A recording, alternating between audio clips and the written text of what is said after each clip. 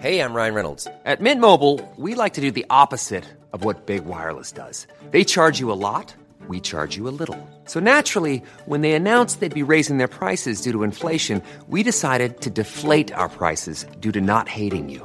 That's right. We're cutting the price of Mint Unlimited from $30 a month to just $15 a month. Give it a try at mintmobile.com/switch. $45 up front for 3 months plus taxes and fees. Promo rate for new customers for limited time. Unlimited more than 40 gigabytes per month. Slows full terms at mintmobile.com.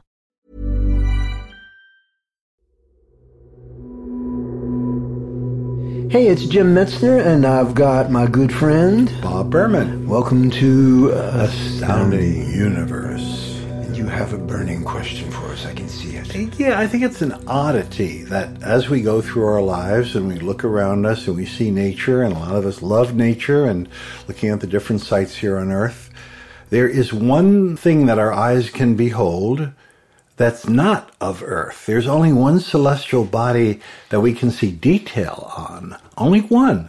With the naked eye, where you don't need a telescope, you don't need binoculars, you don't need knowledge. You can actually see stuff on one other body. It's the moon, of course. The moon? Yes, but if you say, well, what's that up there? And you point, remember, we're not talking about a telescope or binoculars, just naked eye. What are those dark blotches? What's that feature? Very few people know. I think I know, which is always a dangerous thing when you think you know. They're mares, they're seas. Excellent. Is that right? You said something that people would not have been able to say until Galileo took his first look late in 1609 and 1610. And then for the first time he saw detail that was there, and he thought those dark blotches on the moon were seas, which in his language, in Latin, are mare in the singular and Maria in the plural.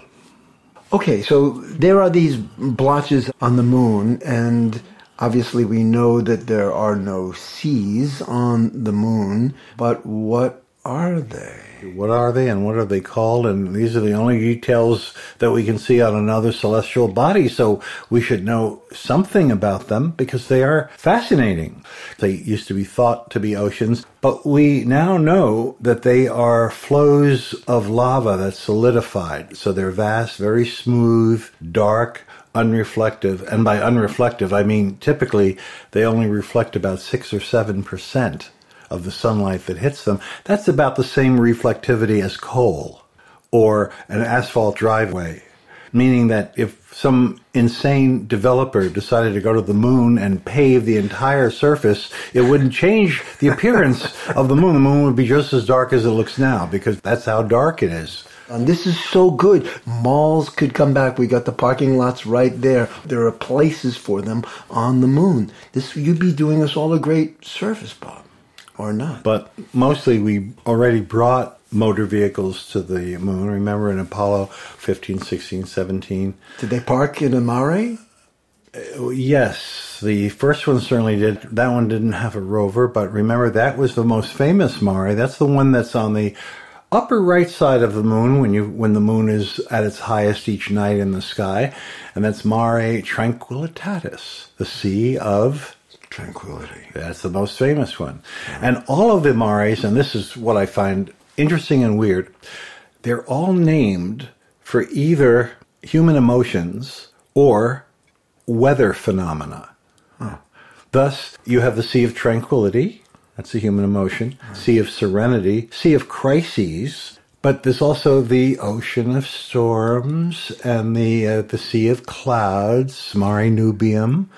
So it's either going to be weather phenomena or emotions. Those are all the blotches. And if you do have binoculars or a small telescope, wow, then you can start seeing all sorts of details, little bays and harbors. Those are called sinus, like Sinus Iridum. That's near the top of the moon. And all sorts of details. So they're all named after emotions. So you could have the lake of ambivalence, for example. There's even one, Mare Cognitum, the sea of thinking, understanding, intelligence. I know what you're going to ask. Why did lava spread on the surface when the moon's interior is cold and there is no lava in there and nothing can flow on the moon? Tip of my tongue. And that's because when the moon got clobbered by meteor impacts and it opened up fissures so that stuff below could flow out, in the early days, the moon was hot and did have lava, and that lava would flow and then drown out all the older stuff, the older craters, whatever was there. So by using binoculars, or especially just a backyard cheap telescope, you can see the history of the moon in front of you. You know that those lava areas are newer than the stuff that you can see it's covered. And any craters, and there are not a lot of them, but any craters on top of the lava had to come after the lava. Duh, right? Yeah. So that's the newest stuff. Also, because whatever was happening on the moon was happening here on Earth at the same time, because when there were periods of impacts of meteors, if the moon got hit, we were getting hit during that time. If it was a period of quiet, like the last billion years, when the moon has scarcely gained any new craters, we've not had impacts. So looking at the moon through a small telescope also gives you the history of Earth. It's so cool. I mean, you could look at the Earth that way too, but how rarely do we do that? That's right. Plus, Earth has suffered from erosion. I can't say suffered because it's like a free cleaning service where all the old scars, thanks to wind and water and erosion, got erased. Yeah. Even the undersea floor gets replaced every 200 million years. No such thing on the moon. So we see the whole history very clearly. Here's one example. If you have binoculars and it's near the full moon, those binoculars will show you a few places where craters have white rays streaming out of them. Yeah. Now, that only happened during a specific period of the moon's history. The moon had periods. One of them is called the Copernican period. One is called the Eratosthenean period. And it turns out in the Copernican period, and that was a little over 1 billion years ago, when craters hit the moon then, they tended to make white, bright rays come out in all directions, and you can see them clearly with binoculars. But over time, sunlight hitting the moon has subdued the rays and also changed the nature of the moon's surface material, the soil, so that these days, when the moon gets hit, which it doesn't get hit very often, but when it does, rays form.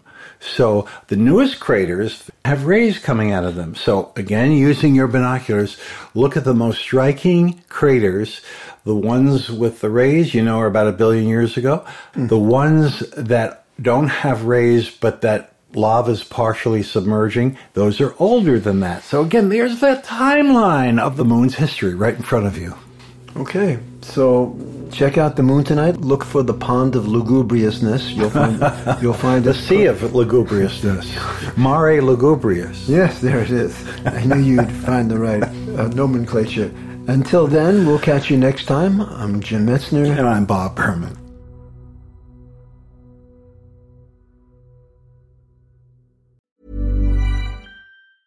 Even when we're on a budget, we still deserve nice things. Quince is a place to scoop up stunning high-end goods for 50 to 80% less than similar brands. They have buttery soft cashmere sweaters starting at $50, luxurious Italian leather bags, and so much more. Plus, Quince only works with factories that use safe, ethical, and responsible manufacturing. Get the high-end goods you'll love without the high price tag with Quince.